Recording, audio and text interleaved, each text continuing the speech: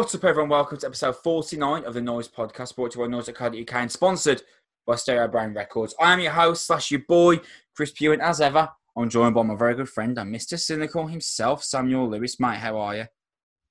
Couldn't be better, my friend. How are you? Terrified, mate, to think that we've done 49 episodes of this and we are one away from the big 5-0. Mate, it's incredible actually. I didn't even consider that we're this close to 50. 50 feels like a lot. 50 feels like a lot. And it's crazy considering we do this fortnightly, but because of these single episodes that we're doing every week, it's really knocked the numbers up quickly. So 50 odd hours of us talking shit. And obviously a lot of episodes as well, we do an hour and a half, 2 hours. So I mean, if you're still here with us after 100 hours, then you are one of the absolute boys and the dons that we need to just placard up around mine and Sam's room for listening to us for this long. Absolutely. This is also just the shit we talk that's been mic'd up. Yeah, fucking hell. Should have heard on Saturday night. I was with you for 10 hours. Shit was chat. Oh my God. Pathetic nonsense. In excess. But yeah, no, it's astonishing that there are people that will literally hear us wax lyrical about metal every week, and they think that 6 days later something else comes up about us waxing lyrical about metal. And I think, you know what, I'll try this again. Respect to those people. I need those people in my lives more often. Actually, it's just a wonderful thing to be part of. And if the conversations that we have on here annoy you, you should listen to the ones that we have off mic, as Sam said. Absolute nonsense. Yeah, this is professional versions of us. This is upbeat versions of us. This is us trying to be interesting. Yeah, just zero substance. Yeah, all empty calorie bullshit, bro. We're a weekly rock and metal podcast. Again, I mentioned sponsored by the wonderful folks at Stereo Brain Records. We're available on YouTube, Apple Music, and Spotify. Speaking of, if you have been listening to us for such a long time and you are yet to subscribe, please do so. And also, if you're a new listener as well, that'd be awesome to click that subscribe button on YouTube, Apple Music, or Spotify, wherever you are listening to podcasts. We will be there. On the last episode, we entered Metallica's self-titled album in at number 6 on our greatest metal album of all time list. In fact, I'm surprised me and Sam aren't still talking about it. That episode was this absolute mammoth depiction of that album. That's got to be the longest chat we've done on an album in the whole time we've done this, easily. Yeah, I really think so. Definitely the longest conversation we've had about any singular topic. Yeah. I won't say ever, soundcheck included. That was massive deep dive, 100%. If there was something about Metallica's self-titled album that you were hoping people would, gents would go into, or anyone would go into, or maybe there's something that you think you didn't know about the Black Album, I would like to put ourselves on a limb here and say that I think we probably went over it in that show. So if you're a big fan of Metallica's self-titled album, which why the fuck wouldn't you be if you're listening to this show, you're into metal, surely you are, go back and listen to that episode, because there is a great level of detail on just the brilliance of that record. And we also did an album review on Cold Year's Paradise, which I am still listening to, and my vinyl showed up today. Fucking what a record. Brilliant. Yeah, completely agreed. Really liked them when they came out with their first appeal. I'm so happy that their album matches up to that early optimism too. No, classic. You got the vinyl as well. I think that's sick. On this week's show, I'm going to be honest with you all. I struggled to find new albums of note that I actually wanted us to talk about. So I figured, why don't we just continue? Suck it, music industry. Yeah, fuck it, all of you. So I figured, why don't we just continue our chat on the greatest metal album of all time? So actually, this episode is dedicated to number 5 on our list. We are nearing that fucking Mount Rushmore. There is some news items that I want to discuss as well. But in regards to new albums coming out, don't worry, because me and Sam have got an absolute mammoth listing of records coming out, which I told you about on Saturday, Sam. And also, we've got some really, really cool interviews coming up with you as well. There's one really, really brilliant, can't believe we've been given this opportunity, that I don't want to say because it hasn't actually happened yet. And I've done this before where I'm like, oh my God, I'm going to do a Chris Meets XYZ person. And then somehow it falls through. They're too busy. I'm too busy with working. It doesn't happen. So I've got something really, really awesome that I can't believe I've been given the opportunity to do lined up for Thursday. But until it's done, I'm not going to say it. Do you know what I mean? Just so I don't curse it. Very, very exciting prospect ahead. There are some news items I want to discuss too, Sam. So let's jump right into those as we begin this episode. Please. Want to just land straight onto Metallica's S&M 2, Sam, coming fourth on the Billboard 200 with an approximate 56,000 sales. Now, me and you watched Metallica's S&M 2 in our local Cineworld, which is really fucking great. I mean, one of my favourite things that we've done outside of being at a gig, that is. It was just really fucking sick to do together. Dude, I mean, again, we're talking about Metallica. I mean, fuck me, dude. This is a live album. It's a live album coming fourth on the Billboard 200, 56,000 sales. I mean, what can we even say about Metallica's size at this point? How do we even define this? It's just impossible now, isn't it? Yeah, it is absurd. It really, really is. This is a live album featuring no new songs that had already been released. That already appeared on the same day on Spotify, and they did this big like publication thing with Spotify where they had the band like James Hetfield talking through some of the songs and the process and stuff on Spotify. So if you already had Spotify like I do, you were given the album anyway and all this access, and I still bought it. Yeah. So I it's just the nature of the beast really with Metallica. I think they have an ardent fan base, and this is the thing as well. I actually forgot this because I rewatched it. I think on Friday. And all the members of the people that were at that San Francisco arena, which was like a 40,000-seater basketball arena, including the people that could fit on the floor and stuff, they were all paying Metallica club members. So, because Lars spoke midway through the gig, he's like, "Oh, everyone in the welcome Metallica club members." Like they were all part of a fan club. Yeah. Like, and that was just in San Francisco, so they've just swarmed there from different parts of the globe and stuff.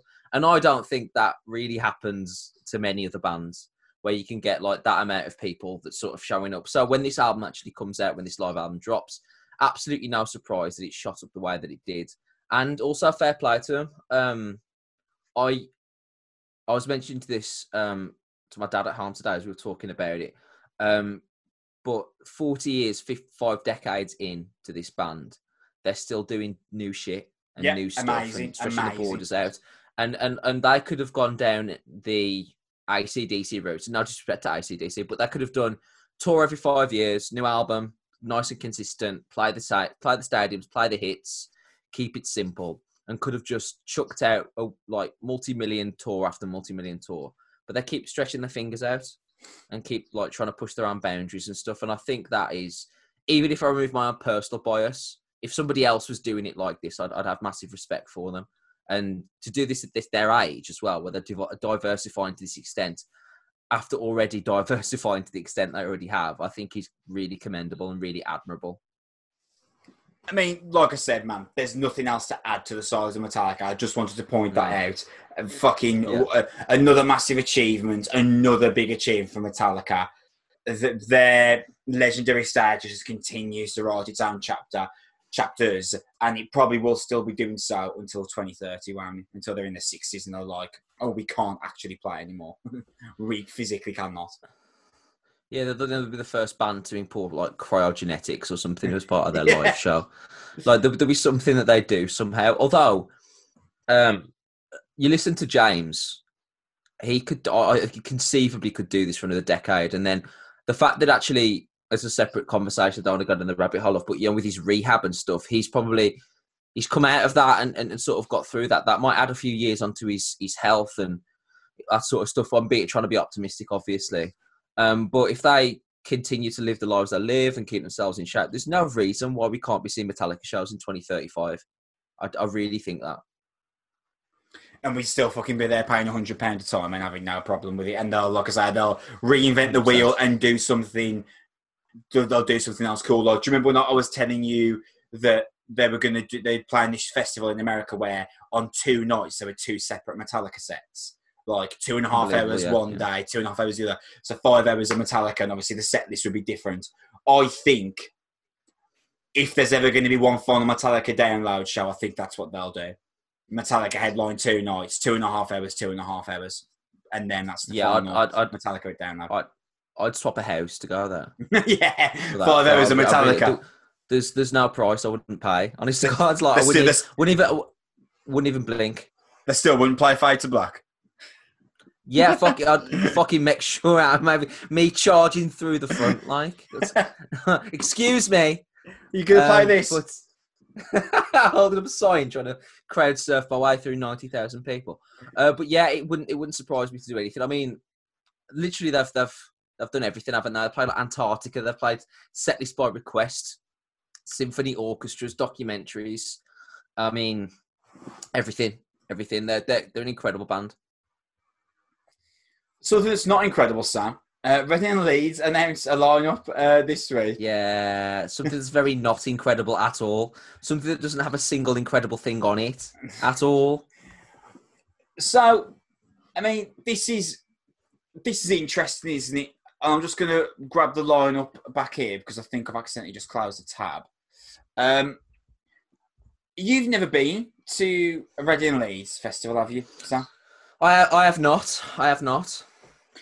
So, I think there is an argument for sometimes maybe the best way to determine the state of modern contemporary rock and metal sometimes isn't download and is instead Reading and Leeds. And the reason why I would say there is an argument for that is because Reading and Leeds are a festival that tries to cater to them that now, not previously, now more than ever tries to cater to as many possible audiences as possible.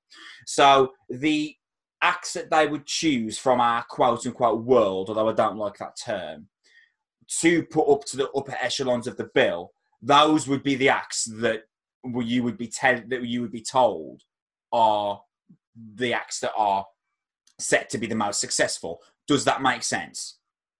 Absolutely. Because Download are always going to choose Steel Panther to play, I don't know, headline the second stage or play fourth on the main stage or sub-headline the second stage. But Steel Panther would never get anywhere near Reading and Leeds. For obvious reasons. But that might not be a great example, but you see the point I'm trying to make. Being terrible is the obvious reason. Well, yeah, they're not a very good band for a start. But yeah, no, I think I completely agree. I think that Reading and Leeds highlights the universality of certain bands that could sort of appear for both, and it is a festival that can simultaneously cater to somebody like yourself. And it's worth mentioning that we were set to go this year because of Rage. Oh yeah, and that's a band that we love and we talk about and could have possibly headlined Download, but instead played Reading and Leeds to show that there are some consistencies there. So I agree with you. It's not going to be a fully metal show ever, but there is certainly, in the past years, there has been more than enough bands that if you were a discerning rock music fan, you'd love to go, including Bring Me the Horizon, including Metallica, like you've mentioned.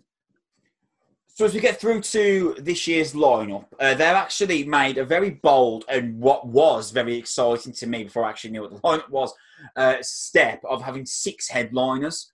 So when and I told you about this, didn't I? I was like, dude, Reading and Leeds have 6 headliners. Yeah, I was like, this could be like really wicked. We could want to go to like 2 of these days. However, 6 headliners: Stormzy, Catfish and the Bottlemen, Post Malone, Disclosure, Liam Gallagher, and Queens of the Stone Age also appearing on the weekend. Lewis Capaldi, Two Door Cinema Club, AJ Tracey, DaBaby, Doja Cat, Mabel, MK. And Fever 333, as well as some others. I do also believe that Youngblood and Neck Deep have been added onto the lineup since its original announcement. Now, obviously, massive shout out Fever 333. They're absolute boys. But Sam, it's fair to say that this is the Reading and Leeds lineup that caters least to me and you than any for some years now, I would say. Now, before you chime in, they haven't yet announced what the pit stage is going to be. Now, usually, regardless of what's going on the main stage, the pit has always got a fair bit, really, for me and you. For example, I've got a couple of lineups listed here for Reading and Leeds. 1 year on the pit stage, While She Sleeps, Amity Affliction, Arcane Roots, Asteroid Boys, culture abuse, Muncie Girls, Fizzy Blood. Like, you know, usually, and that was 2017, I believe. Usually, Billy Talent as well. That's a fucking great shape for fucking Leeds, Reading Leeds, actually. Usually, something, the pit stage will be where me or you would tend to go to. But obviously, we don't know what that pit stage lineup looks like at this point. So, obviously, our critiques of the lineup thus far aren't really that well founded because we don't know all of it. But even with that said, mate, this opening, are they even trying to get people like me or you in at this point? I'm not even sure whether they are for this year anyway. For this year. Yeah, it doesn't at all seem like it's been catered to anybody that has the musical taste of me or yourself. I mean, it's crazy to me that they have 6 headliners and they're out for 6 when they had 3. They were at least 1 for 3. Like the percentage has gone down. They've increased their catchment and still had less success. Now, I've got no issue with the bands in isolation. Really, like I don't want to be snobby. Lewis Capaldi and AJ Tracey are Radio 1 acts. They're just not for me. Post Malone, I understand. I think that's a good get, like in a vacuum for Reading and Leeds because he's incredibly popular. Catfish and the Bottlemen, astonishing choice as a headliner. I can't even name a single song of theirs. And I think if you're a Reading and Leeds headliner, there's got to be some universality to you. I just think it just seems crazy to me. This seems like instead of trying to be a midpoint between, say, Glastonbury and Download, it just seems like they're a slightly edgier Glastonbury. And it just seems to be attracting an entirely different group of people. And I actually think that Reading and Leeds used to, like you've said, toe the line or sort of be able to be parallel between the two and successfully find a balance. But, mate, you'd have to have 15 of my favourite 60 bands on that pit stage that you mentioned for me to even consider coming to this. Because you'd be paying for the headliners, of which I wouldn't see. Yeah. And, like, I appreciate Liam Gallagher's there and all that sort of stuff, and it'll be cool. He'll play, like, you know, Don't Look Back in Anger and stuff. And after a couple of beers, that'll be a laugh. And Queens of the Stone Age have got a hit.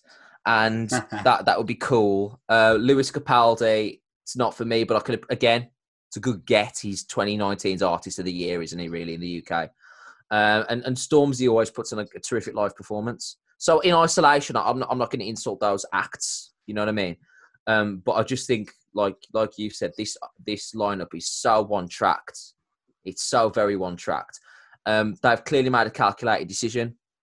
Maybe they've looked at, no, we don't know the figures. Maybe they've looked at the amount of bands they've booked for certain genres and the amount of return they get in terms of actual attendance. You say people like me and you wouldn't go. How many people like me and you would have gone anyway? That is a good point. Is an interesting counterpoint. We don't know that thing. I assume I'm assuming they have data on entries and how many bands have of certain popularity. Like, it's cool for me and you. If me and you pay 150 quid and there's like 12 bands we love on there, I mean, you can kick off at a tent or something. But if there's only like 2,000 people that feel the way that me and you feel, then it's not actually worth it for the festival to put on. I get it, man. Yeah. That I say this also wishing that they'd still done that, but because this feels very one track. Fever 333 do stick out a little bit on this, don't they? They completely on a different sort of chain of existence. They do, but once the pit stage is fully announced, they might not. Because, like that's I say, usually, I mean, mate, listen to this. For a pit stage, the 1 year, Mastodon, the Dillinger Escape Plan, Thrice, Crossfaith, Hacktivist, Cavell Attack, Heck, Arcane Roots, Modern Baseball, like, the pit stage can really fucking slam. And also, this was the year that had Coheed and Cambria on the main stage, State Champs, Parkway Drive, which they didn't end up playing Leeds. I was at Leeds this year. They didn't actually end up playing. They had their family bereavement, I believe. Obviously, Red Hot Chili Peppers headlined. My Boys, Biffy Clyro headlined. It was a fucking great year for me at Leeds. It was such a sick time.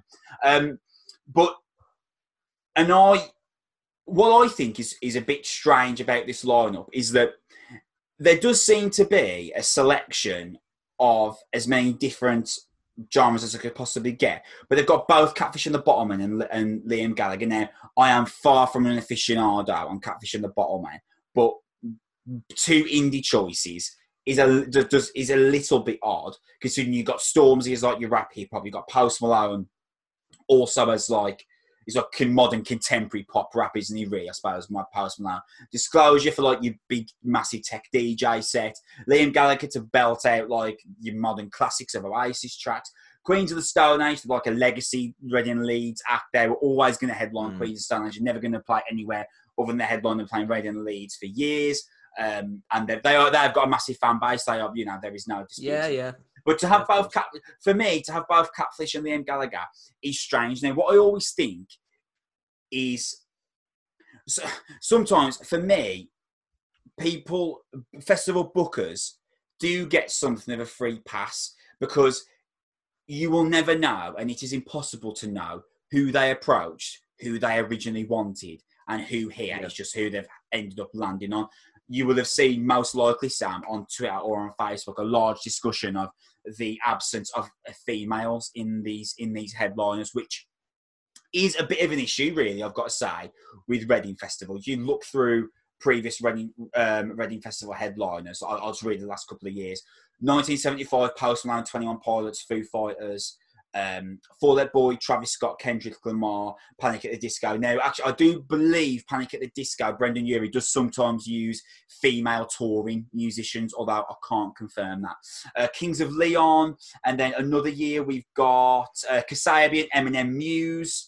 Another year, Foles, Disclosure, Red Hot Chili Peppers, Biffy Clyro, Fall Out Boy. And then another year, Mumford & Sons, Metallica, The Libertines. Now, I mean, that is, 6 years in a row, I think, or 5 years at the very least, where, it does stand out a little bit that there's no females included, and that, areas of Twitter have really kicked off about this. And I do understand why they would be perturbed when you look at historically at the lineups. However, for me personally, you will never know. There's no way of knowing that Live Nation, who are Festival Republic, who I believe that are book Reading Leeds, there's no way of knowing that Festival Republic didn't ask Florence and the Machine, didn't ask Billie Eilish, but those who asked couldn't.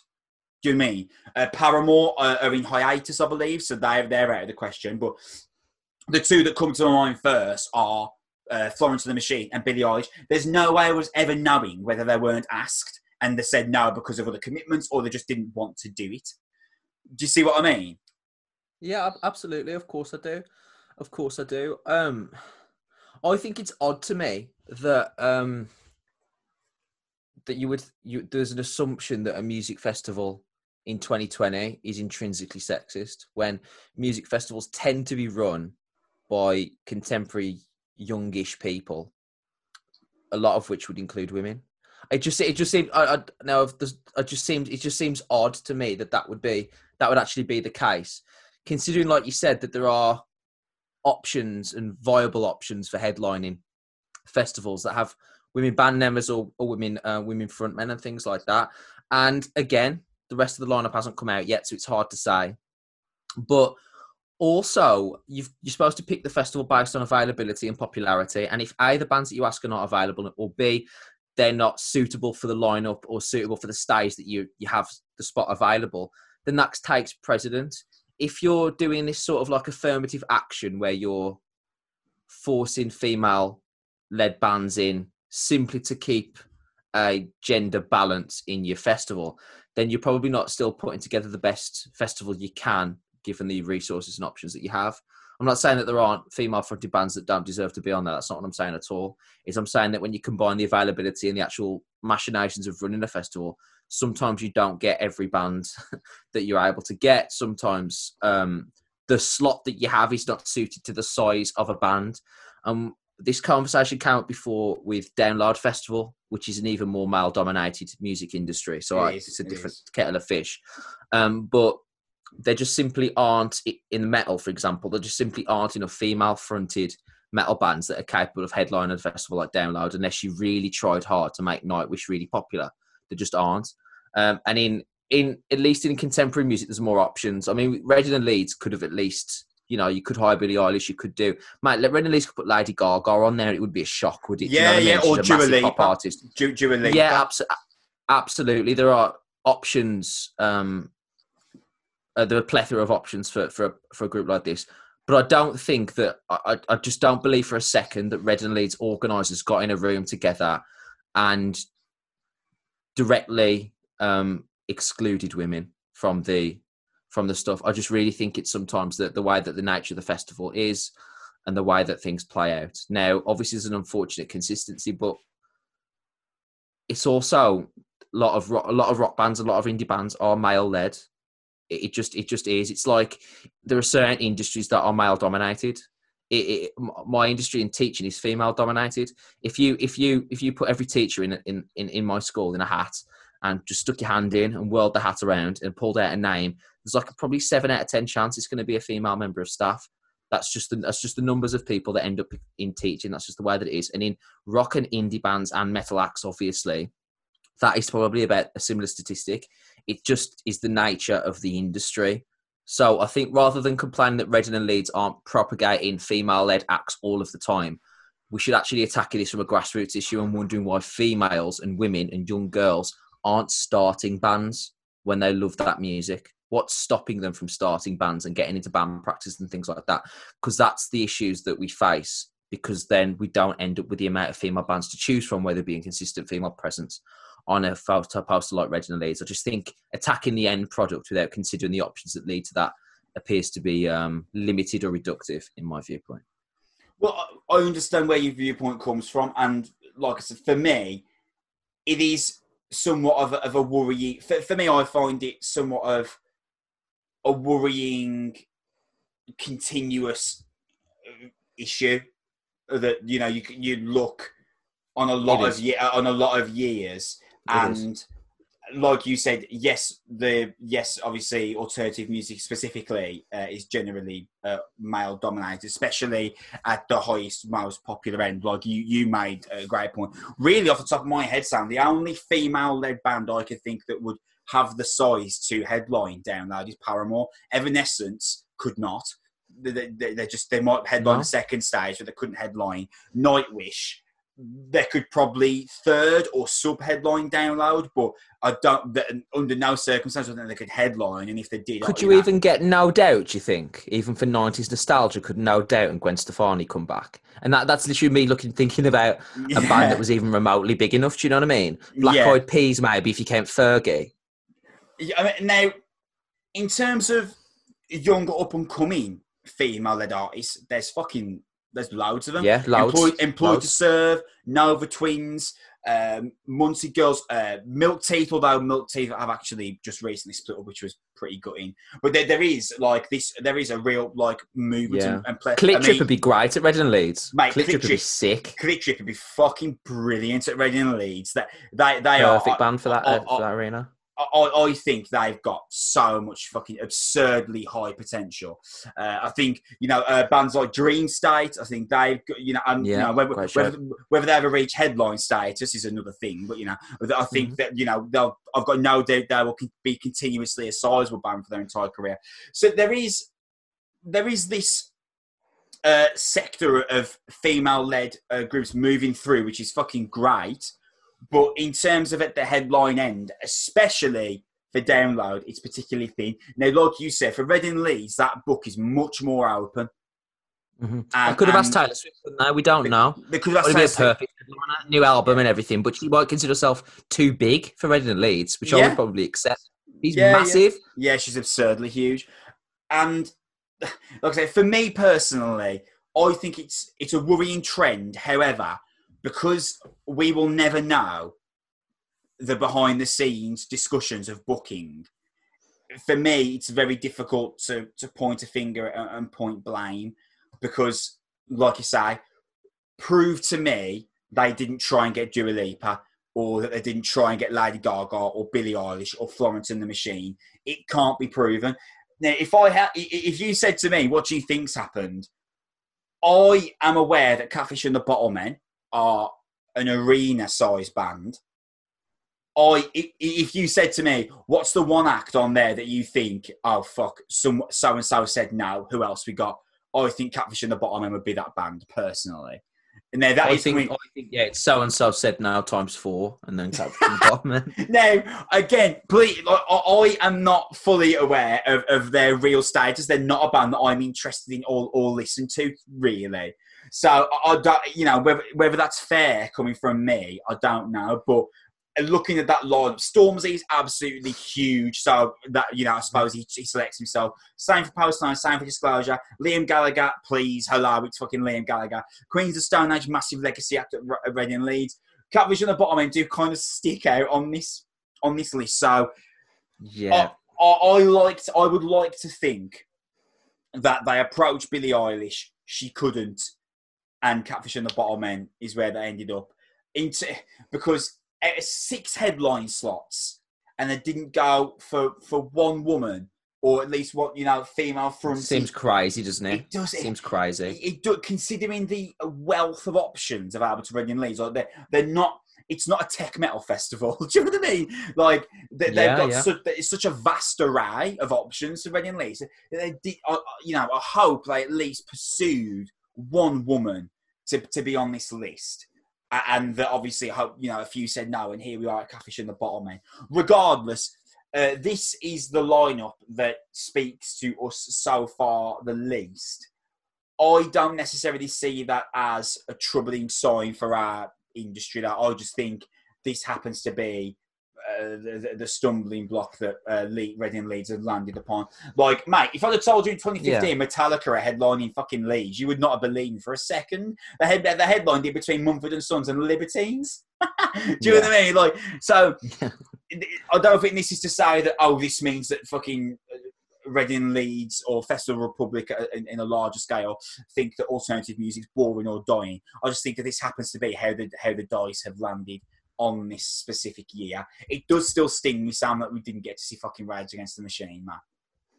Yeah, I agree. I think this is, you got to think as well, this is the product of the weirdest year in all time, like modern history, isn't it, as well? Yeah. And that's obviously played an impact onto, of course, the selection and availability of certain bands and things like that. So maybe you give Reading Leeds a bit of a pass because they're just essentially like everybody else is kind of scrambling for normality, and they've landed on just whatever they can put together. At least that's the excuse I'm making for. If this was plan A, we've got problems for some of these bands. But I can accept that it's been a difficult situation to put together a festival lineup when literally nobody knows what the next couple of months is going to hold, let alone what we're going to be able to do in 2021. So yeah, it does seem, I agree with you finally, that the message is kind of absurd that there isn't a female headliner in all of this.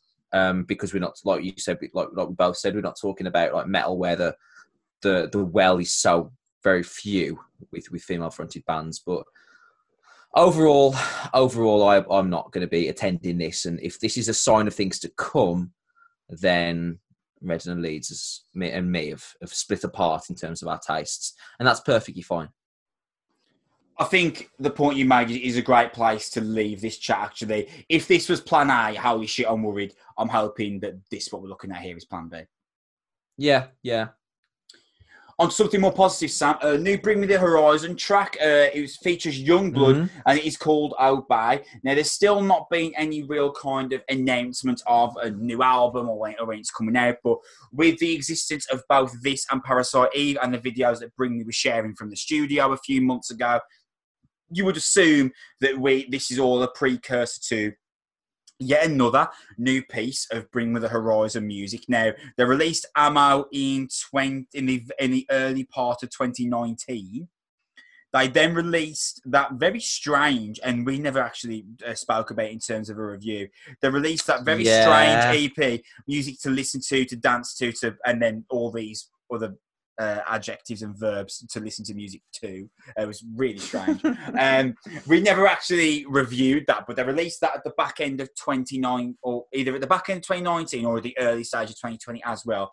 And they were looking at potentially an imminent announcement of another new record. So we're in a real creative hotspot for Bring Me the Horizon. They're very much on the tip of everyone's tongue. I am astonished, by the way, they're not one of the names headlining Reading and Leeds, but we're not going to go back into that chat. Sam, this song's great. It really, really is. It really, really is. And I want to just say that it's not great just because it's heavy. I'm not that sort of single tracked, and the moment I hear a guitar, I'm convinced that it's amazing. It's good because it's good. It's groovy. It's well written. It's really nicely pieced together. The chorus is really, really big. I think Youngblood appears to be in there predominantly to attract a different kind of audience, because I don't actually think he adds a great deal. No, but he doesn't have much at all. The song doesn't change for him. When typically you got like a featurette, and there's the song nature of the song changes, or the riff changes to sort of bring this person in. That hasn't happened, and it certainly has been the same impact that they had when they had Danny Filth on Ammo. I thought that was a really good addition, but Youngblood doesn't really add a great deal just in terms of the song. But the actual song itself is terrific. It highlights I wouldn't say welcome return to heaviness for Bring Me, because they've been incredibly successful without it. But from a personal note, I'm glad to hear this level of music again from a band that had seemingly struck it off the idea of it playing in general. For a couple of years, it seemed like that was very much in the rearview window. I remember us having conversations where it seemed, this is the band that Bring Me are now, and if you're crying out for There Is a Hell or Sempiternal stuff, that's them over and done with. Or even Suicide Season, obviously, Count Your Blessings, that's a bygone era, definitely. But this is a refreshing return to that, and it doesn't feel old or stale, and reminds me once again, like we've had this conversation a couple of times over the last couple of weeks, how Bring Me the Horizon really are one of the most diversive and free-thinking and brave and ambitious bands that we have in our industry, and I, for one, are incredibly glad that this is the direction they happen to have taken this time round. I mean, let's just quickly run through the stylistic identity of Bring Me the Horizon over their over their 14-year period. They've been deathcore, they've been deathcore, metalcore, they've been contemporary metal, they've been rock, and they've been synth pop, and now they're moving back to contemporary rock. I mean, fuck me, mate. The balls on this band. They really should be lauded for their musical bravery. I mean, mate, you look at pieces of Ammo, you're Nihilist Blues on Ammo. It's like this kind of tech pop track. And then you've got tracks like Wonderful Life, Sugar, Honey, Ice and Tea on there. Tracks like Mother Tongue, which is straight up pop. And now we've got to the point, Parasite Eve. I love that song, really heavy, thick rock tune. Ludens, which is on the Death Stranding soundtrack, done with Hideo Kojima. Obviously, I mean, that just hooked me in straight away. Hello. Brilliant. Great song as well. And then this, another great song. Great to see Lee Malia taking prominence again, who I felt a bit sorry for in Ammo, because outside of Sugar, Honey, Ice and Tea, I remember me and you saying he's not really doing much, is he? Because of the direction they're taken. However, Parasite even obeys much more at the forefront. I think this is fucking great. I think Bring Me are fucking national treasures in terms of music. I think they're fucking brilliant. I wasn't massive on Ammo when I first heard it. I think when we reviewed it, I give it a 6. That's one of the reviews that I regret most that we've done here. It was really short-sighted of me, that was. I'm happy to say that now. Ended up in my honourable mentions in our Album of the Year chat. And I think that Bring Me are just this multi-pronged, 7-headed beast that can just go in any direction, and they're going to be great at it. Considering all these was getting piss thrown at him 12 years ago, he has grown into the front man of the fucking decade in terms of new contemporary rock and metal. Completely agreed. The band in general have evolved into alternative music's greatest British success over the last 15 years. Absolutely. In terms of size and transcendence. And this is the sad thing, is that really us as rock and metal fans should be like proud and admiring Bring Me and glad for their existence, not just because they've written great music, but also because they've ushered in a golden era of British metal, and at times British contemporary rock music, and led the way for shining a spotlight upon this sort of music. And it's a success story, like, just simply put. And people might think they've sold out, but actually at the time to go in the direction that they did, to essentially turn their back momentarily on the type of music that got them there in the first place, was an incredibly brave move that could have really sunk them. Yeah. And they've really risen to the challenge of the things they've been able to do. And like you've said there, they're multi-pronged, multifaceted. A seven-headed beast is a nice way of looking at it, because they're literally able to write whatever music they choose to write. And I think there's so much talent in that band. They have such great success.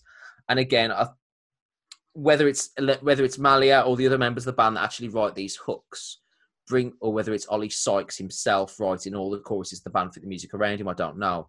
But Bring Me always have an incredible ability to, whatever genre they choose, is to make it compelling, make it engaging, and just infiltrate with their music this sort of toxicity of sort of pop sensibility, and to sort of bring you in and consistently keep you hooked. It's not just heavy for the sake of it. It really always has this expansive, very big feel. You can immediately tell that it's Bring Me the Horizon. And I think they're terrific. And obviously I've been critical of them before. I was very critical of That's the Spirit the first time it came out. And in the same way that you took a while with Ammo, I took a while with That's the Spirit. I could appreciate the move for it. It just wasn't for me at that time. Ammo was immediately admirable of in the moment in terms of an ambitious project. And they're following that up again with another set of ambitious projects, because it's to go back to metal after this, or back to this contemporary heavy music, is almost as brave as abandoning it in the first place. And I've got a great deal of respect for Bring Me the Horizon, who have ushered in an era that they spearhead, that includes like While She Sleeps and Architects and a lot of other northern alternative music acts across the country. So I agree with you. National Treasure is to be fair, is a fair cop. Over the last 15 years, few bands have done more for metal, or more as a result of being a metal band previously, than Bring Me the Horizon. National Treasures and doing things for metal is an absolutely brilliant place for us to pick up this next topic, Sam. We usually announce what the next entry in our greatest metal album of all time list would be at the end of this episode, because it would then be the next episode where we record this. However, indeed, because of lack of albums available to us this week that I was really interested in having a chat about, Sam, I will now let you reveal the fifth greatest metal album of all time. It is Black Sabbath's self-titled debut album, Black Sabbath. Kind of annoying, Sam, that we're doing this on episode 49, because this album's 50 years old and our next episode would have been episode 50. So I'm going to put my OCD to the side. I'm going to put my OCD to the side for a quick moment here. Mate, released on Friday the 13th of February 1970. Of course it was released on a Friday the 13th. Run through some stats. Finished 8th in the UK charts. Went on to sell about 100,000 copies. Sold 1 million copies in America. Dude, those guys fucking love Ozzy Osbourne, don't they? America adores Ozzy. Obviously, Ozzy Osbourne is just a part of Black Sabbath here. But even in terms of Ozzy Osbourne as a solo artist, absolutely astronomically huge in America. Obviously still huge in the UK, but in America, something about the US just adores anything that Ozzy Osbourne is a part of. Sam, I mean, we really are talking about the beginning here, aren't we?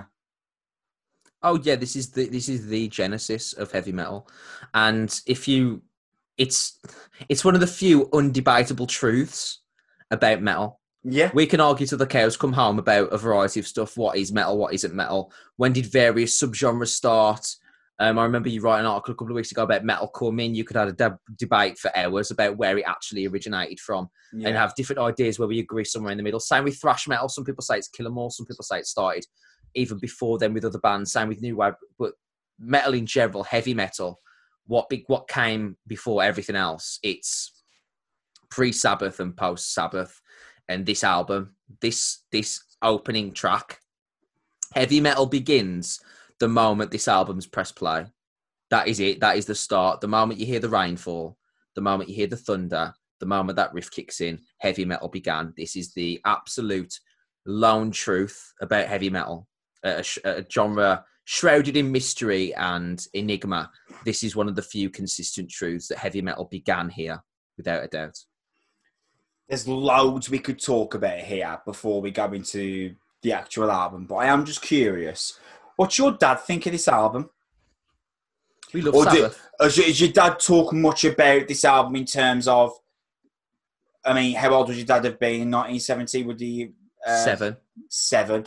Right, okay. So, obviously, its impact immediately wouldn't have resonated with your dad, I assume. But has he spoken to you, because your dad's such a music boff, has he spoken to you much about growing up and being like 18 and then going backwards and finding this? Yeah, so what my old man did is he started getting into heavy metal after getting into punk. So you got to think he was born in 1963.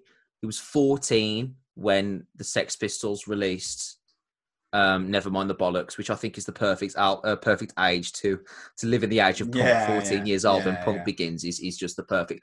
So he got heavily into that, and then when punk died around 1979, then he started getting into AC/DC, and then obviously working his way to Sabbath. Every conversation I've had with him about Sabbath is that he definitely felt that they were the ushering of a different era, and for those guys, there was definitely a gap, a barrier that was emerging between what was being called old school metal fans, old school hard rock fans. They were called metal fans at the time, but what became hard rock fans, so fans are like, Deep Purple, Led Zeppelin, things like that. And then Black Sabbath were like the dark little brother, alongside eventually sort of later bands like sort of Judas Priest and stuff like that. But for a 5-year period, Black Sabbath were the only option in terms of like if you were into the darker side of metal and stuff. And they were just different. It's just a great album. It's a great heavy metal album, and it's not my dad's favorite. I think his favorite was Heaven and Hell. I think actually with Dio. Interesting. But in terms of this impact, it was for everyone that was a rock fan, including my dad at the time. It was just an immediate change that presented itself with Sabbath, and that's what's happened here. That's what's happened here. It is, if you listen to anything that came out in like, not even just a 1 year, not even just in 1970, like the 2 years leading up to 1970 and like 2 years after 1970, you could go even further. I don't think another band even sounded in the region of Sabbath until the mid-70s onwards, if that. Like, they were just on their own, on an island, writing this sort of stuff. I think, Sam, knowing that all 4 members grew up in Birmingham post-Second World War, and Ozzy Osbourne describes in his autobiography, which I will mention a few times during this chat, as this really grey, low-income, really miserable area, I don't think this album could have been written in any other city in the world. No, I completely agree. And what I mean by that is just how Ozzy describes post-war Birmingham is this really difficult, really like the whole concept of living in Birmingham at this time sounded like, oh yeah, if you could leave school at 15 and just work in that factory for the next 50 years, that'd be great, mate. And don't aspire to be anything else, because there's nothing else anyway. There's the factory, there's the pub, and there's your bed, and that's your life. And enjoy what you can of it. Do you know what I mean?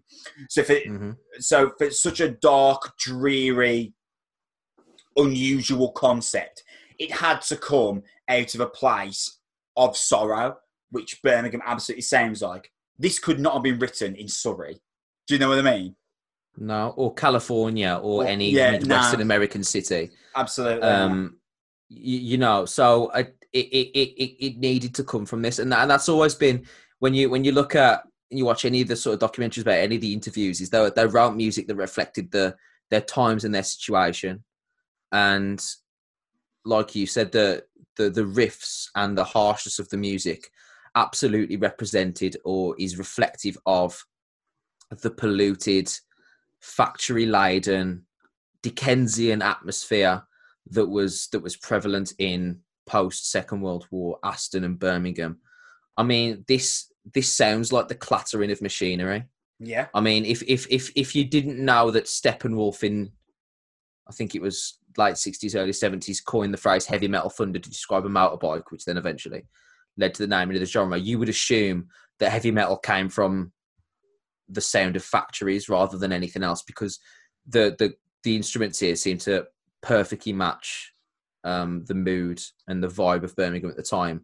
Not to mention the opening of this album, beginning with rainfall and thunder and that sort of stuff. It just, that pathetic fallacy completely matches the atmosphere of the city and upbringing that they had. Heavy metal could only be a working class genre as well. Yeah. Like it's grown beyond that. And I'm not saying that there aren't middle class metal bands, because there are. But it had to begin, a genre for the underdog had to begin being written by an actual underdog. And Tony Iommi and Ozzy Osbourne and the rest of those boys were exactly the perfect emissaries for that sort of genre. It really could have only happened somewhere like that, or in a situation like that. I think it would be appropriate to talk about the state of music in general at this point, because usually, Sam, so far during this top 20, and obviously even more so in the top 10 when we've had more time to go even further in detail, we talk about where metal was and what bands were really popular and what wasn't popular anymore, or how certain things had changed. We talk about things prior to the record and how this record changed metal. However, obviously before this record, there is no such thing to talk about, though that has been disputed, because there are some that would say whether Sabbath actually invented metal is to be debated, because of the existence of the likes of Cream and Iron Butterfly. Come on. Do you think it's fairer to say that this album was certainly then the first album that managed to reach audiences en masse with the concept of metal? Yes and no. I've never ever considered Cream a heavy metal band. I've never considered Iron Butterfly a heavy metal band. It is the equivalent of saying that Isaac Newton wouldn't have considered relativity without. Albert Einstein would have considered relativity because, well, Isaac Newton invented gravity, and that scientific theory led to the other. Well, they're completely different ideas of the branch of science to begin with, and you're assuming that one thing would have happened and then that immediately connects to the next thing. I'm not obviously naive to think that the heavy metal apple fell onto Tony Iommi's head from just a random tree in the sky. And I'm because rock and roll was a thing and blues was a thing, but this band's departure from blues-based rock and roll music. Now, the year before 1970 was 1969, and 1969 was the Summer of Love. And the Summer of Love was folk music and pop music and literally the whole idea of positivity and flower power and all this sort of stuff. And that was the cultural zeitgeist at the time. In 1970, the biggest band on the planet was still the Beatles. They'd just brought out Let It Be. Like, this is a different world. And Iron Butterfly playing some blues songs with some distortion is not at all what Black Sabbath did later in 1970. I'm not saying that the Black Sabbath didn't use distortion or maybe jump from there. And I'm not saying that they weren't big blues fans, because they actually they were a blues band for a bit before they turned into Black Sabbath. But they named themselves Black Sabbath because they deliberately wanted to write scary music after seeing the poster of a horror film called Black Sabbath. They then decided to, after naming themselves that, decided to write songs that were deliberately frightening, which I don't think anybody else had done at that point at all. Deliberately write songs to intimidate an audience. That had literally never happened. And then Tony Iommi's finger accident led him to having to simplify the guitar chords. I'm going to ask you to expand on that. In a moment, I'm going to ask you to expand on that in greater detail. So all these things coalesce together to make this departure.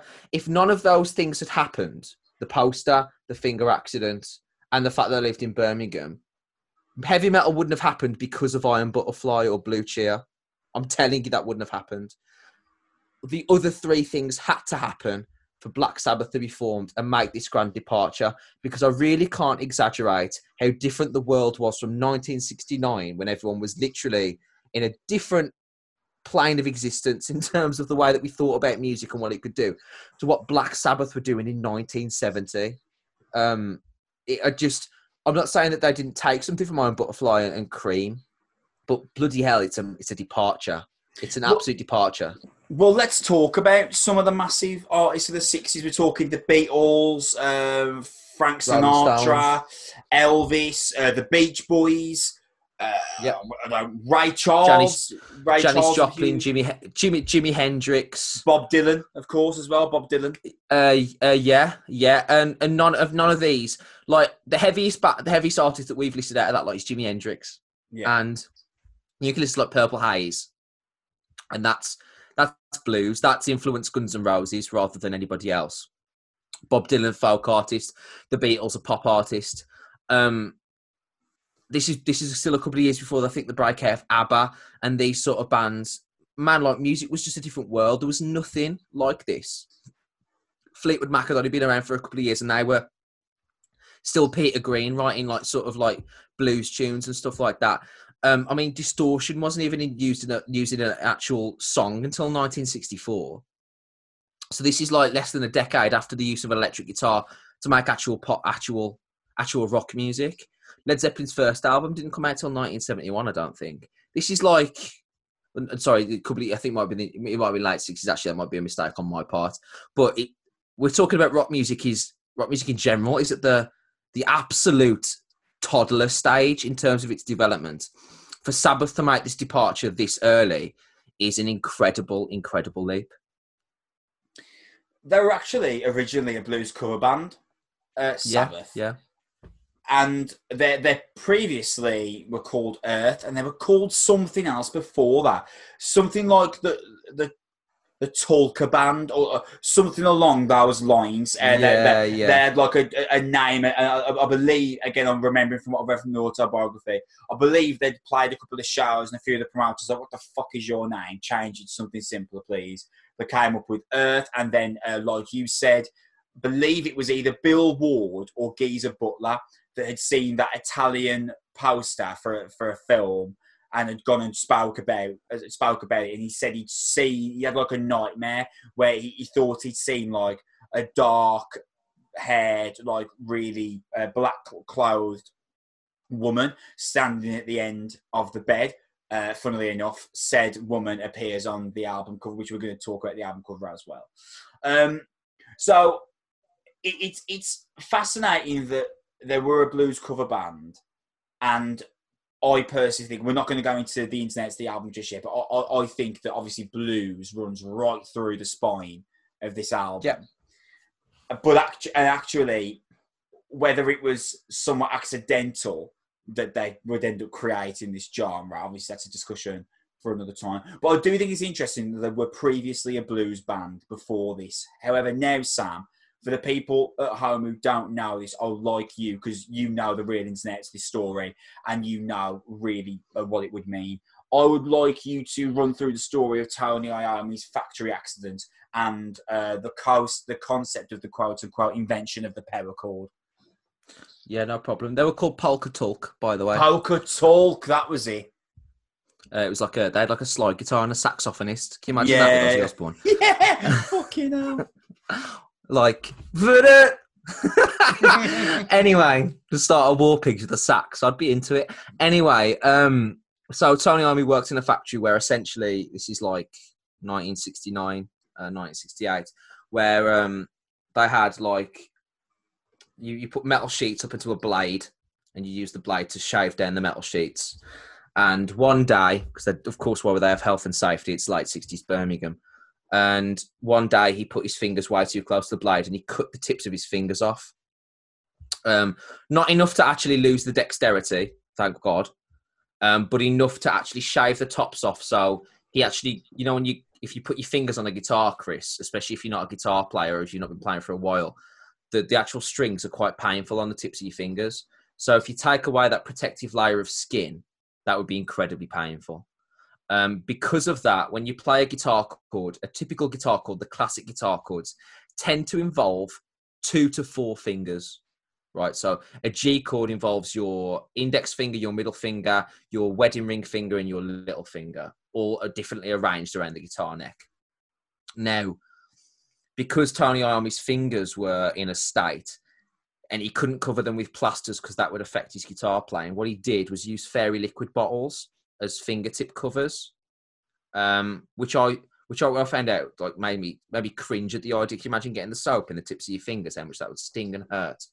But he used to put the fairy liquid bottles on the tips of his fingers, and because it would hurt to play these chords that involved all of his fingers at all the times, he invented a way or developed a way to simplify the chords, and he'd play it with 2 fingers instead. So the power chord typically involves your index finger and either your ring finger or your pinky finger.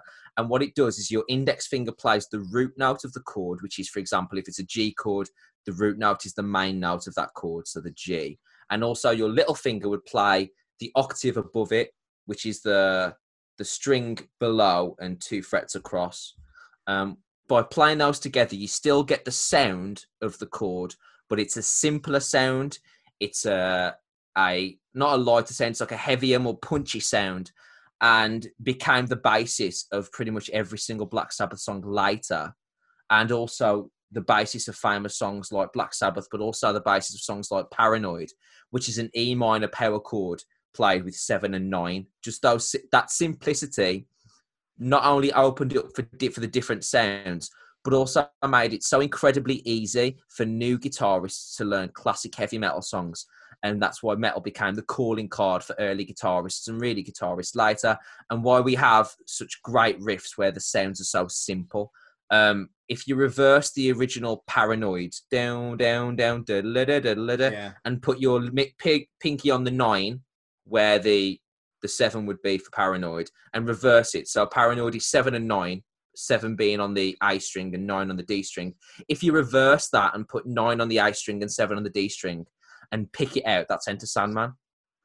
Right. So that's how similar those ideas have, and that's how long they've transcended and survived, where power chords are still, for so many bands, the true basis of rock music and heavy metal music. And it all happened because of a factory accident. If he'd not developed that way to play with his fingers because his fingers were in pain, he may not have written the riffs that he had written, and we might not have the heavy metal that we have. It really is a domino that has led to the entire development of a genre that we now adore, simply because of this accident. So interesting that is. I remember the first time you told me that, we were sitting in the pub and I was just like aghast at this news. I just found it so fascinating. It's crazy to think that without that small detail, we literally wouldn't have an entire genre. Like, it's crazy. There are other small details as well, like this one that really fucking blows my mind. If there was ever, I don't know whether people at home or you personally believe in fate, but if there was ever like an argument that fate definitely must exist, it would, in my opinion, it would be this. Ozzy Osbourne got his dad to buy him a PA system in the late 60s. So he'd be more professional. He's got more chance of finding a band. And Ozzy Osbourne had been in a couple of bands that hadn't worked out. And he put a flyer up around the town, and it said, Ozzy Zig needs gig. I'm not sure whether you're already familiar with this story, Sam. Mm. Right. Well, I'll say it anyway, just for the people at home that won't be. So he's got these flyers of Ozzy Zig needs gig. He then gets into a few bands and it doesn't fucking work out and it's bullshit. And he goes round and he takes down all these flyers. He's like, I'll give up on this. I'm not going to end up being, a music star, a rock and roll star. This isn't working. Fuck it. I'll just get a standard factory job and I'll just work it out till I'm fucking 65 and I'll retire. He forgot about one of them. He left one up by accident in a music store in Birmingham. Oh, I didn't know this. That's incredible. 2 days later, there's a knock on his door. Right. He opens the door and fucking Bill Ward and Tony Iommi. I think it was either Bill Ward or Geezer Butler, or potentially all three of them. Maybe it was Bill Ward, Geezer Butler, because I'm going off memory from the autobiography here. So Tony Iommi was definitely there, and it was either one of Bill or Geezer. Anyway, they both turn up and they're like, you've got a flyer up saying that you've got your own PA system and you're looking to form a band. And Ozzy was like, Oh, yeah. And then Tony Iommi used to go to Ozzy Osbourne's school. And Tony Iommi figured out who he was. He's like, I'm not fucking being in a band with this joker. Because Ozzy Osbourne at school, it's so, honestly, mate, his autobiography is so fucking funny. He's talking about how the fact that, like, he always used to get picked on a bit. And, like, the fucking hard kids used to pick on him a bit. So he's like, I'd always just act a clown all the time. Because if you make the hard kids laugh, they'll fucking leave you alone. This is 1960s, remember. There's no such thing as, like, head of years. That kind of thing that prevent bullying in the fucking 60s. The teachers were bullies in the 60s. You have to prevent bullying. Yeah. It's on you. The teachers are fucking beating the shit out of you still in the 60s. So you take the bullies. Ozzy Osbourne is consistently being a fucking bellend in school all the time just to make the hard kids laugh. The Tony Iommi's like, I ain't fucking being in a band. He says on the doorstep in front of Ozzy's face, I ain't fucking being in a band with him. He's a mong. He's a dick. Fuck this. I'm off. and like Ozzy tried to mong. Ozzy Osbourne tried to convince him. He's like, fuck it. No, he's a dick. I don't want to be in the band with him. So then obviously Bill or Geezer convinced him because he's like, mate, he's got his own PA system. Barely anyone's got their own PA system. And he eventually is like, fuck it, fine. We'll do a few fucking rehearsals. And it was Ozzy says it's at this point that he started like behaving a bit around Tony Iommi and being a bit more mature. And that's where the rehearsals end up happening. And which is where obviously they start becoming a blues cover band, and then eventually moves down the line to this. But man, if you with me, I believe that fate exists, and I think this is one of the greatest arguments for it. He accidentally leaves one up in a fucking music store, and it just so happens to be the store that fucking Tony Iommi and fucking Bill Ward or Geezer Butler are walking through on that day. I mean, the odds are they're uncountable, astronomical. There is no number. Yeah. Ozzy Osbourne was born to be this fucking inventor and absolute like curator of metal. And I think that story is really awesome and really fascinating. I completely agree. Actually, I didn't know that story to that extent at all. That's fantastic.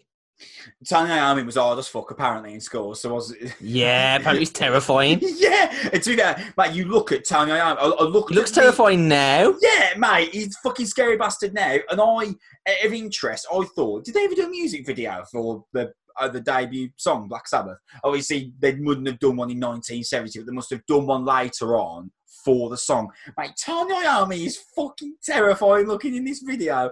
Have you 100%. Seen it? Have you seen it? Yeah, with the long fucking hair, curtains and those. Yeah, fucking hell. Nightmare. One of the most interesting things about this album, again, we haven't even got into the fucking music yet. This actually received a bit of a panning in terms of critical reception. Yeah, like Cream but worse, one reviewer called it. Yeah, that is actually Rolling Stone's Lester Bangs, who went on to say that, what you said, and a shook, despite the murky song titles and inane lyrics, is saying like Vanilla Fudge paying doggerel tribute to Aleister Crowley. The album has nothing to do with spiritualism, the occult, or anything much except stiff recitations of Cream cliches. I mean, fucking hell. And then you've got a guy called Robert Christgau of the Village Voice. He called it bullshit necromancy and the worst of the counter and the worst of the counterculture. Sam, is this purely an example of how new stylistic Black Sabbath were, and just the idea that some parts of the world weren't ready for it and therefore didn't quote unquote get it? I think so. I think if that should be the basis of your argument for, well, if Black Sabbath still didn't invent heavy metal, they've just ripped it off. Well, if that were just a development from Iron Butterfly and Cream, wouldn't they have just got the same reviews that Iron Butterfly and Cream got, or at the very least nicer one? Well, yes. Because there would have been something more rooted in similarity or familiarity for these reviewers. Because, if they're the only band who have done this and they're just this random upstart foursome from Birmingham and it's like this, it's going to sound a bit off-putting. But obviously with hindsight now, it kicked off an entire genre. But new is often derided when it first comes out. This is always the way. New is scary. And then when it develops popularity and gains interest and things like that, it kicks off. I mean, like the amount of things that have come out and people have been, there's no way anyone's going to be interested in that. And within like years, it becomes like a regular part of our lives, like social media and stuff. Remember the whole, so you just post about the things that you're thinking all the time. Yeah. What's that about? Sort of argument for social media. And then like 9 years later, it's just dominant in everybody's facet of being. And that's what's happened here with Black Sabbath. I could understand if you've listened to nothing but like light-hearted rock music and blues and other stuff. Hearing Black Sabbath would feel like a novelty. Would feel like, oh, look at these spooky twats. Like, what's going on over here? Them trying to fucking scare people and stuff like that. And especially because the riffs were genuinely written to be jarring, especially the opening track, obviously, and deliberately off-putting and things like that. It's easy to understand why reviewers would have thought, oh, what's this? Because it is so new and unfamiliar. But I remember hearing it for the first time when I was like 11 or 12, and I just fell in love with it. And the fact is, despite negative reviews like that, it charted at 8 in the UK chart. 8. Top Massive 10 debut album. Massive back then. Top 10 debut album. No music video, because there was no music videos. No Top of the Pops appearance. Barely any radio airplay. Entirely new genre, and getting panned in literally every major rock publication. And it came 8th. Talk about without using the pun, but striking a chord quite literally with the entire new metal fan base. People might not have liked it at first, the music elite and the journalists and stuff, which I understand. Tend to be a bit snobby anyway, as some of these writers, especially at that time. But it struck a chord somewhere, and it struck a chord with people like them, people that heard this music and felt that it represented what the life that was going on. I completely agree. I completely agree with you. I imagine some of these writers have probably now written glowing articles about Black Sabbath's influence on music, or at the very least, courteously admitted that they were probably wrong at the time to criticise it the way that they did. Bullshit necromancy is a highlight, Sam. Imagine showing this guy fucking Dimmu Borgir. Oh my god, it'd be so in. Imagine when watching like Behemoth, yeah, or one of those like 90s early black metal bands or something like that. That's necromancy, bro. Let's go down there. But yeah, bands didn't write about the occult or nightmares. It just didn't happen. It just didn't happen. This is like a pre-Watershed era. This is not the 1960s and 70s. Like this is not a time of like bravery and difficult song ideas and things like that, which is not a world that people were used to. So I can understand. I mean, like this is like, I think The Exorcist came out in 1973, and people were like passing out in the cinema when The Exorcist came out. You watch The Exorcist now, and it's not remotely scary because obviously it was just so desensitized. But that's the world that they were living in. Do you know what I mean? Like it's a completely different one to the one that we now operate within. Another brilliant example of some people just, not being ready for this type of music and therefore didn't quite get it. Ozzy Osbourne brings the album home on the day of release, and he's like, Mom, Dad, I'm on an album. I've got a look at this. I've got a vinyl here of an album that I am on. I've made, and obviously, he plays it to his mum and dad, and his dad. Ozzy's all excited. His dad, his exact response was, "Son, I don't mean to be like a twat, but what the fuck is this noise?" Imagine showing him Napalm Death. Imagine showing him Scum by Napalm Death. At least it'd be over quickly for him. Was that it? Did he sneeze? What happened? Well, again, mate, like this is Ozzy's dad, and he's like, "What's this noise?" Now, I think that question, "Son, what is this noise?" That's a dissertation on heavy metal. That is the start. Yeah, like I think that is one of the most interesting questions ever linked to metal ever, because what is that noise? As I said, Sam, the depths and levels that metal would be taken to. You listen back, we're going to start getting into the discussion of the actual album itself now. You get into, like, the ins and outs of this album. Of course, with the knowledge that we've got of metal now, 50 years later, this is actually really tame. So even so, we consider this incredibly tame now. But 50 years ago, this was 50 years ago to Ozzy Osbourne's dad. This was like putting Cannibal Corpse in his ear. This was. Yeah. Look, you got to think, what's Ozzy Osbourne's dad's remit of musical understanding? Yeah. What's Ozzy Osbourne's dad listening to when he gets home from work and he puts the radio on? Like the Allman Brothers. Like, do you know what I mean? Like maybe a bit of the Beatles at a push.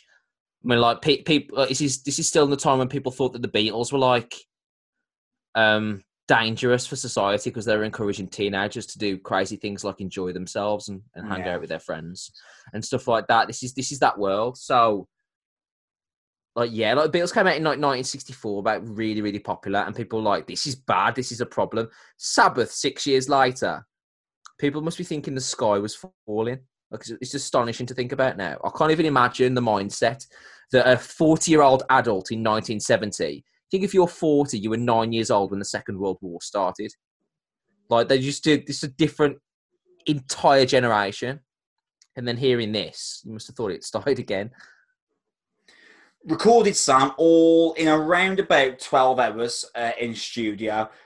So what you hear on the record was captured live. I love that. I think that's I think that is fucking amazing. Obviously, differences in finances back then. You know, I'm sure we won't have to tell anyone that obviously studio time was very expensive, and I mean, Black Sabbath did have a label at the time, but they could only afford to buy these 12-hour sessions. So, I think I haven't actually looked up who the producer of this album was actually, which I'm surprised I didn't. That is actually something I forgot probably. But I think whoever the producer was did an unbelievable job of capturing what this album is supposed to do in 12 hours. Bands have spent like 6 months in a studio and not managed to get really across what the thematic point of the album is. This guy managed to capture the fucking beginning of metal in 12 hours. Amazing job. Unbelievable. Unreal. It really is incredible. It is incredible. The only real effects added to the album, Sam, are what you've already alluded to, the Towering Bell and Thunderstorm, which opens up the song Black Sabbath, opening the album Black Sabbath. You know, Sam, even now, as Ozzy comes in with the "What is this that stands before me" on the first lyric, goosebumps, man. Mate, it is even now. I said this album is, knowing what we know now about metal, is really quite tame now, but that is still. That's goosebumps. That's harrowing. That is. Yeah, I completely agree. It's the pathetic fallacy of the rain and his. I actually think this is his best vocal performance. I love his voice on this. I really believe that. Just this song, I think this is his peak of his vocals because the way that he stretches his voice out and the way that he really expands his range and does the screaming and all this sort of stuff and. The what is like he really drones and really that was my Ozzy Osbourne impersonation. Stands before me. It's like brilliant, absolutely brilliant. Do you know about the Devil's Triad in the riff, or triad? I think is the appropriate pronunciation. Do you know what this is, mate? I can't say I do. Please inform. All right, so the riff is 3 notes, right? Yeah. It's down. That final riff, the one that's like hammered on, the one that really gets extended, is a note that was actually banned. In like the 16th and 17th century, right? It was believed that if you played these 3 notes in order, I'm not exaggerating, the medieval ages, if you played these 3 notes in order, it was believed to be like the devil's summoning song. I swear this is true. If you literally Google the Devil's Triad, this is an actual thing. Black Sabbath, Tony Iommi heard this rumor and was like, "What note is it?" and that's why they deliberately made it scary. It was supposed to be that when the 3 notes were played together, it was supposed to be such a demonic, evil sound that the devil would be summoned. It was like a banned note, like you couldn't play it in front of people because they were that obviously superstitious and believed in like witches and things like that. So that really played into that. So when Tony Iommi found out this note, he combined it with the first 2 to make it that extra level of devilish. And you can hear it, can't you? It's that final note. It's that 3rd note is really sinister. And that really sets it off. That is the heavy metal note. I think it's like a C sharp minor, but I can't remember. But it's the combination of all those different three notes together that made this riff incredible. But I adore this. 6 minutes 17 seconds of just brilliant riff work. I think the drums are superb. Rather than Bill Ward choosing to play an actual beat, he plays these like distant sort of slow toms. Yeah, they're quite thin, aren't they? They're quite thin, the drums, but purposefully so. Really sporadic. It kind of like almost like he's trying to mimic the idea of like footprints or like oncoming people to sort of add to this level of tension. And I think that's beautiful. And I think it meshes lovely with the riff playing quiet and then kicking back in. And I think the crescendo of this song, that is heavy metal percussiveness encapsulated. Diamond Head would later rip this off with the Am I Evil intro. Metallica have done stuff like this. I mean, like, you can just pick parts of it. And that's the thing. Like, we talk about Metallica and how they've influenced metal later. You can literally pick out moments of this song and just be like, oh, yeah, that's that. Oh, yeah, Motorhead took bits out of that. Oh, yeah, Metallica take bits out of that. Oh, yeah, this is that band. This is the other band. And I just think combined, it's just incredible riff work. I could have released this as a single and spawned the genre, really, because that's how impactful this particular song is. And I actually love that it's their self-titled song from their self-titled album, from their self-titled release, because they are heavy metal. And this has become associated with heavy metal. It's the heavy metal song from the heavy metal band that invented heavy metal, and there's that consistency going across it, and I love that. But yeah, it's an incredible song of the time. And like you said, the moment I hear the lyrics and the voice and the dark black shape with eyes of fire and all this sort of stuff, and the way they're screaming and kicking in, it's perfect. It is genuinely fantastic. I adore this song. It's heavy metal history in the making, like, as it's happening. Saw Ozzy Sam saying in the interview that he wasn't a massive fan of the term of like heavy metal inventors, because he felt like that put them in a category with bands like Motley Crue, Winger, and Poison, which obviously they say nothing like at all.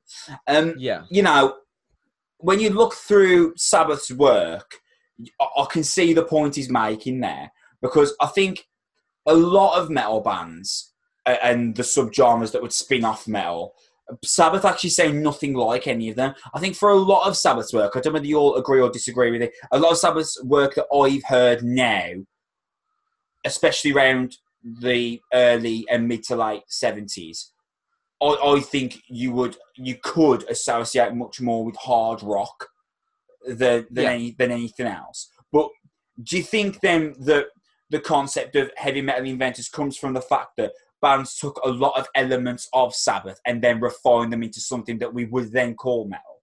Do you think that's where it comes from, more than the fact of Black Sabbath invented metal and look how much every band that now plays metal sounds like Sabbath? Because that isn't actually the case, is it? No, I think Black Sabbath invented heavy metal, and then bands refined that and turned it to the other genres that we know about today. There are so many subsections of metal, obviously, because you talk about Poison and Motley Crue. Well, they're glam metal, aren't they? Yeah. So that's a different iteration.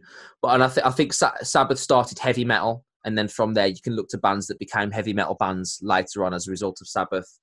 Bands like Judas Priest, bands like Blue Oyster Cult, bands like that. It's hard rock, but there's an edge, because if you listen to Deep Purple and you listen to Sabbath, you listen to Led Zeppelin, then listen to Sabbath, there's a difference. And the sinister element of Sabbath, that little twist, whether it's the heaviness, whether it's the riff work, whether it's the simplicity of the riffs or the style of the percussion, the removal of its way from blues, it's different. It's noticeably different. And that is what sets them apart. And that's why that's the line in the sand between hard rock and heavy metal. It's Sabbath. And everything heavier than Sabbath is metal, and everything lighter than Sabbath is hard rock. The thing is because Sabbath is also, because it's the beginning, it's also the closest thing to hard rock, because it's the first departure away from it.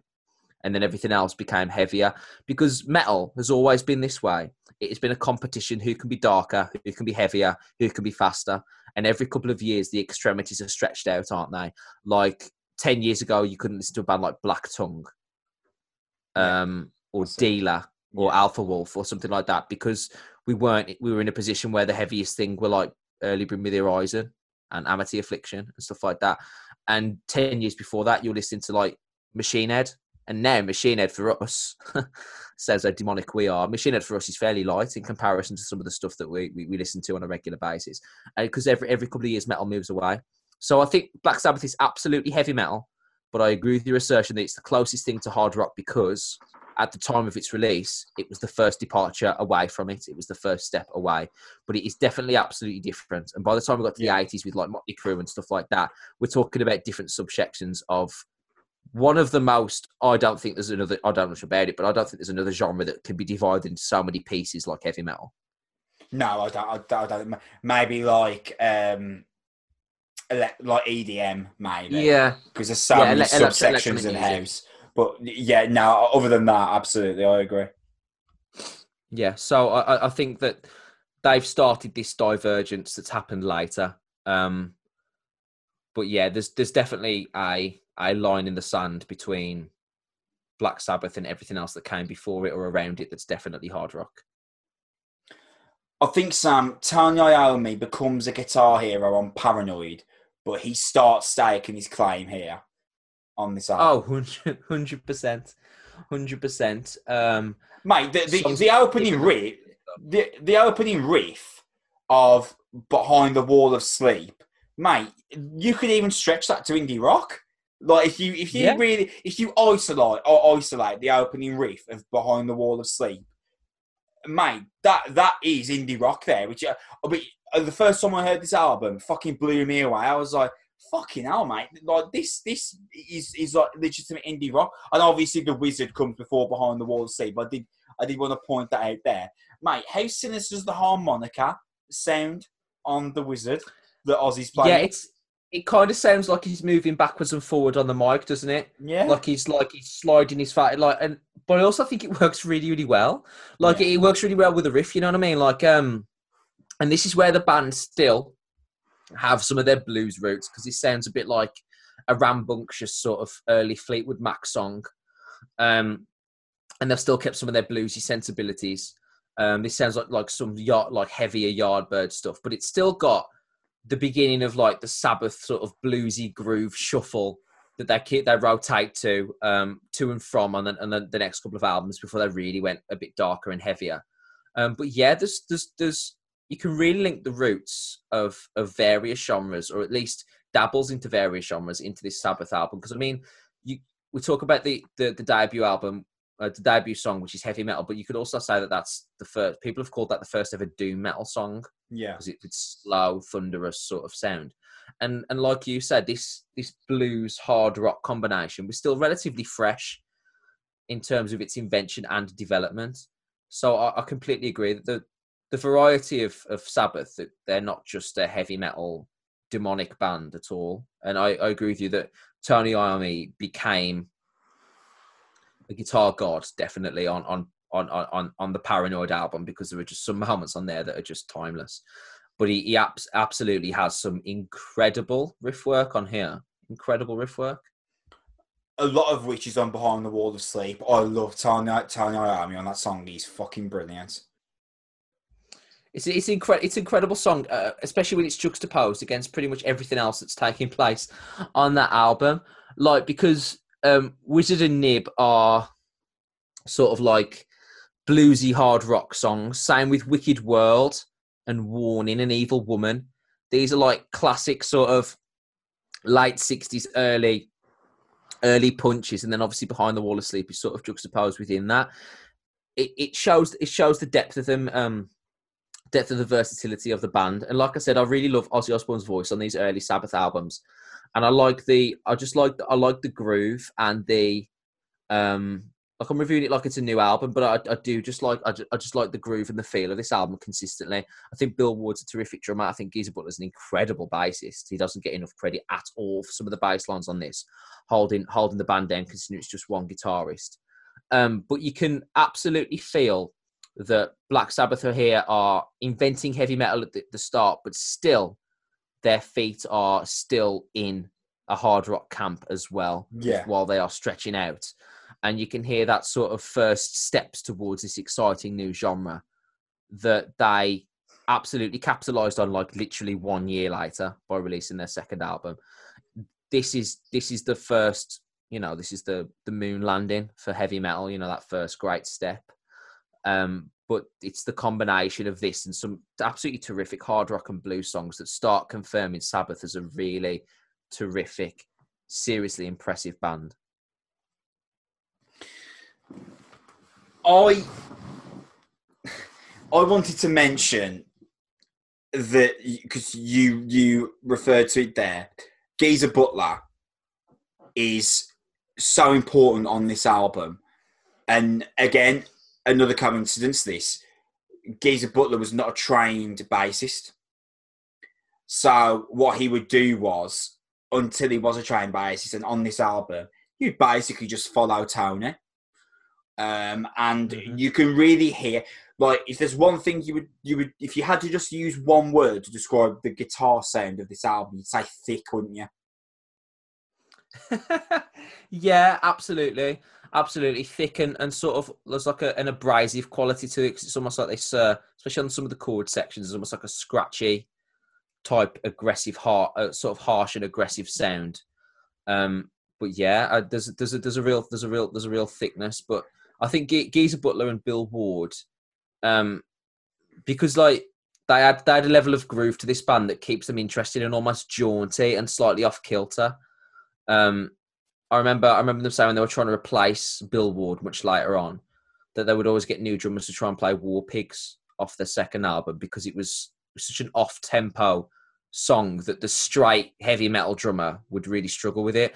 And that's what's happening here, is that Black Sabbath have managed to rotate really between this harder stuff, but also maintain this musicality and groove. And I think that stems, as you mentioned earlier, from the fact that they performed it live. There's a real energy to this band and this sound, and there's a certain groove and jaunt and bop to it that can only be achieved when it's actually the four people in the room playing with each other. And I think that's a terrific thing that really adds to the sound. If you'd have layered this and played it sort of meticulously, I don't think it would have had the same sort of feel to it at all, which might have taken out some of the fun as a listener. Because I just think, obviously, it's its reputation for being deliberately creepy. He's pretty much isolated in that opening track. I think the rest of this is actually genuinely quite light and enjoyable. Obviously, for the rest of us, obviously it's of a time. But I do think this is sort of like head nodding, enjoyable. You can sing some of these riffs, tap your feet and sort of click your fingers along to some of this stuff. There's a real groove and dance to it that I absolutely adore. Like stuff like Evil Woman and Wicked World have just got a real groove and a bop to them. I absolutely love that. I think Ozzy puts in a better performance on this album than some might give him credit for. I mean, me and you said, Sam, that I agree. Ozzy Osbourne, the vocalist, in a vacuum, it would not be considered in terms of vocal qualities one of the top 5 vocalists in metal history. However, his persona absolutely puts him in there. In fact, it probably puts him in the top 2 or 3. But I think here, I'm not massive on his vocals for Evil Woman, even that I would say. I think that is mostly because I'm not massive on that song anyway. But I think elsewhere, I think Fit for Purpose is probably the best way to describe Ozzy for early Sabbath, because, greatest vocalist of his time in terms of purely in the vocal booth, no. But as we mentioned, that personality, that charisma, and that enigmatic attitude that he puts into this album, no one else could have done this like Ozzy. That wail and like kind of creeping scream that he puts through this record really adds to its overall feel, would you not say? I completely agree. If you'd have picked a professional, smooth, sleek, well-rounded, perfectly in time and in key vocalist, this album would not have been that as successful. It needed Ozzy's charisma and performance and fragility and vulnerability. Heavy metal in this era is just as much about sounding raw and unfettered as it is the actual musical quality and dexterity. Metal has almost gone away from that. It moved to a more, I mean, the standard musicianship now is just so high. But the rawness of this, the underclass, underdog feel of the album and the band members is perfectly summarised by Ozzy Osbourne not being the perfect in-key, beautiful vocalist. Like if you got somebody like, I'm trying to think of a great vocalist from sort of like the early 70s, like a male vocalist or something like that. But if you got somebody that sounded smooth and crooning, like just someone who sounded like a pop singer over the top of this, it just wouldn't have worked. You needed someone that sounded raw. You needed somebody that sounded vulnerable. You needed someone that when they sounded terrified, they actually sounded terrified. You needed someone that had this vulnerability and fragility to their vocals that also matches the rawness and the harshness of the sound, the looseness of the band, and the percussive quality of the music. It needed that crescendo, that crash, that romp. Needed a vocalist that also matched that level of intensity and also difference to what had preceded it, where everything else was this plush, wonderful pop music, apart from sort of like, folk music and things like that. But that's a different conversation. It needed Ozzy Osbourne. So Fit for Purpose, I think, is an absolutely accurate statement. And that's why Ozzy Osbourne perfectly suited Sabbath until obviously his exit. And obviously gave us sort of 4 or 5 of the more impactful early heavy metal releases we've had in history of the genre. Great example of how fit for purpose he is on Sleeping Village for me, because that song is largely an instrumental, but he just creeps across segments of the song every now and again that really add to its darkness, and it's really like ethereal rain over here. I think that gives a perfect summary of what Ozzy brings this album. Just this, Ozzy doesn't spend a massive amount of time on this. Obviously, you've got like Warning, which is like 10 minutes long, and that's about basically another like largely instrumental song. So Ozzy doesn't actually spend a massive amount of time at the forefront of this album. And even the opening song, Black Sabbath, he kind of comes in and out, really, doesn't he? Yeah. But when he is here, the dark attitude that he puts out of this record really, really kind of spellbinding and absolutely sets this album up for what it was meant to be. And I love how on Sleeping Village, the pattern change from the riff, from the opening song returns. Sorry, from the opening of the song returns right after the extended solo. I think that's, really clever manipulation of sound for its time. And then it blends straight into Warning, which I don't know whether that was being done a lot at this point. But for me, 1970, to pull off that kind of manipulation of the album, I think it's fucking genius. And Warning, mate, I mean, I suppose I'd give the floor to you to talk about Tony Iommi on that song, because fuck me.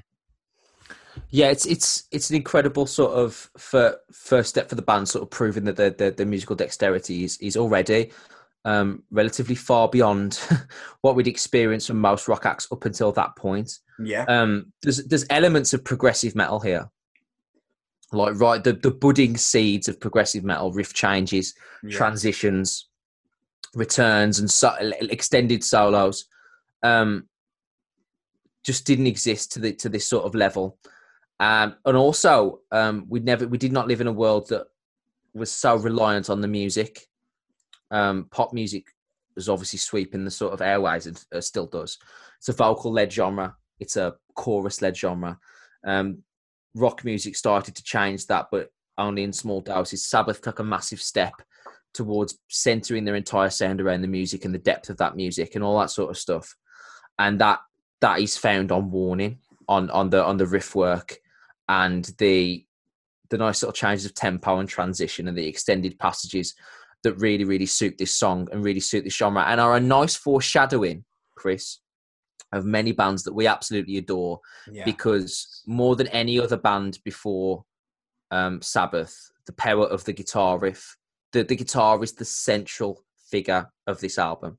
it's the hero of this film, so to speak. You know what I mean? It's the central narrative figure, the protagonist of this album is Tony Iommi's guitar rather than Ozzy Osbourne's vocals. And I think that really is the heart of heavy metal spirit, is the power of the guitar riff. And that really, really, really truly begins, I think, here more than any other genre at any other moment.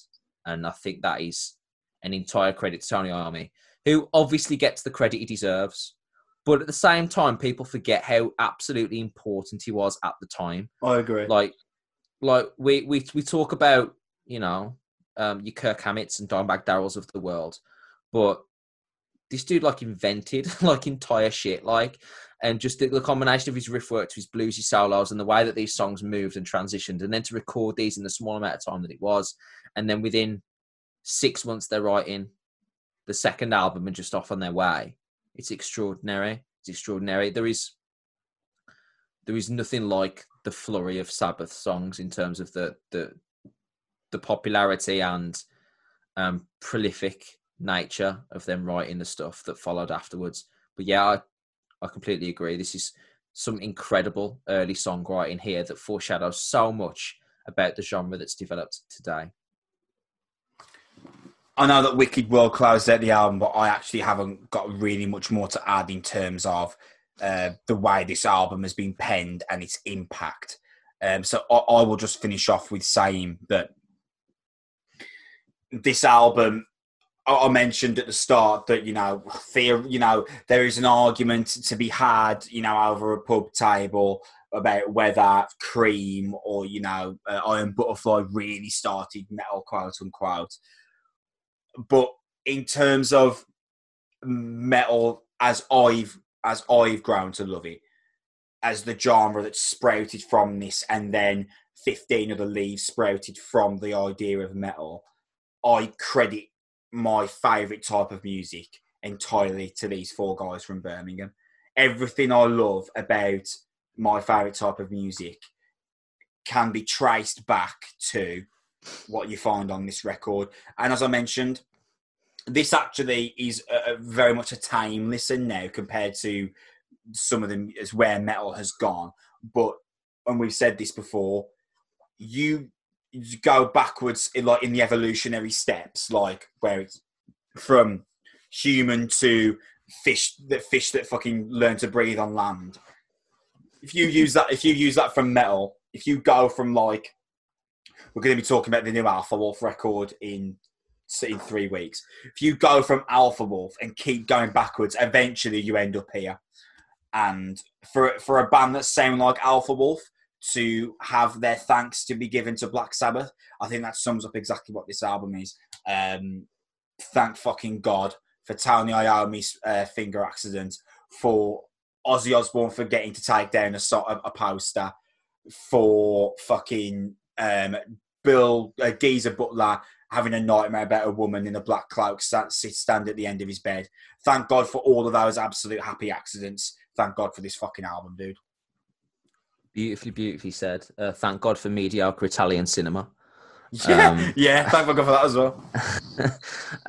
But yeah, this is a sensational album for its time, but also the absolute beginning of its era, the absolute first step on a 50-year-long journey that has spouted thousands of bands and millions of songs and festivals and cultures and movements and seas of headbanging faces and black T-shirts and devilish lyrics and references to the occult and having to apologise to your parents for son whatever that noise is. And that all comes back to four blokes from Birmingham, factory fodder, rain, thunder, and a nightmare, like you mentioned, and those elements to come together to have brought us to this music that has brought so much joy, that was deliberately written to bring misery and intimidation, that has literally started the pathway for this genre. And that is obviously why, how could you have the greatest metal albums of all time list and not have this in the top 5? This is the album that literally started, quite simply, everything that has followed it. It's followed it since. It is a landmark achievement and will continue to stand the test of time. Couldn't think of a better way to sum up the record, mate, and better way to end this episode of the Noise Podcast. That means, Sam, that next episode is going to be the big fucking 5-0 next Tuesday. Hopefully, the very exciting interview that I mentioned that I'm having on Thursday does actually go ahead, because that would be a great way to sign off on episode 50. But if you're still listening, thank you so much for doing so. I hope you enjoyed that depiction of where metal really began with Black Sabbath's self-titled album. This also means that we have now approached Mount Rushmore territory of the greatest metal albums of all time. Remember that we're going to keep doing solo episodes, and we have put chess pieces in motion for once we get to number 1 for that episode to be filmed. Now there's a few stars that need to align in the sky still yet for that to actually happen, but we are working on that being obviously when you talk, our album of the year show last year was filmed, but in terms of the new setting that we'd be filming in, that would be our first filmed episode, and we would try and film every episode going forward from there. So we're about to hit unbelievable landmark of 50 episodes of the Noise Podcast. If you are still a listener at this point, or you're a brand new listener, holy fucking shit, thank you so much. If you give us a subscription on YouTube, Spotify, Apple Music, wherever you're listening to the podcast, that'd be amazing. We are going to be back next Tuesday. We will be reviewing the new Fit for a King album, definitely, and possibly the new Napalm Death record as well, but I will have a look at what's coming out and decide what's best for us to review on that show. Thank you for listening. We're going to be back next week. We love you very much. Bye.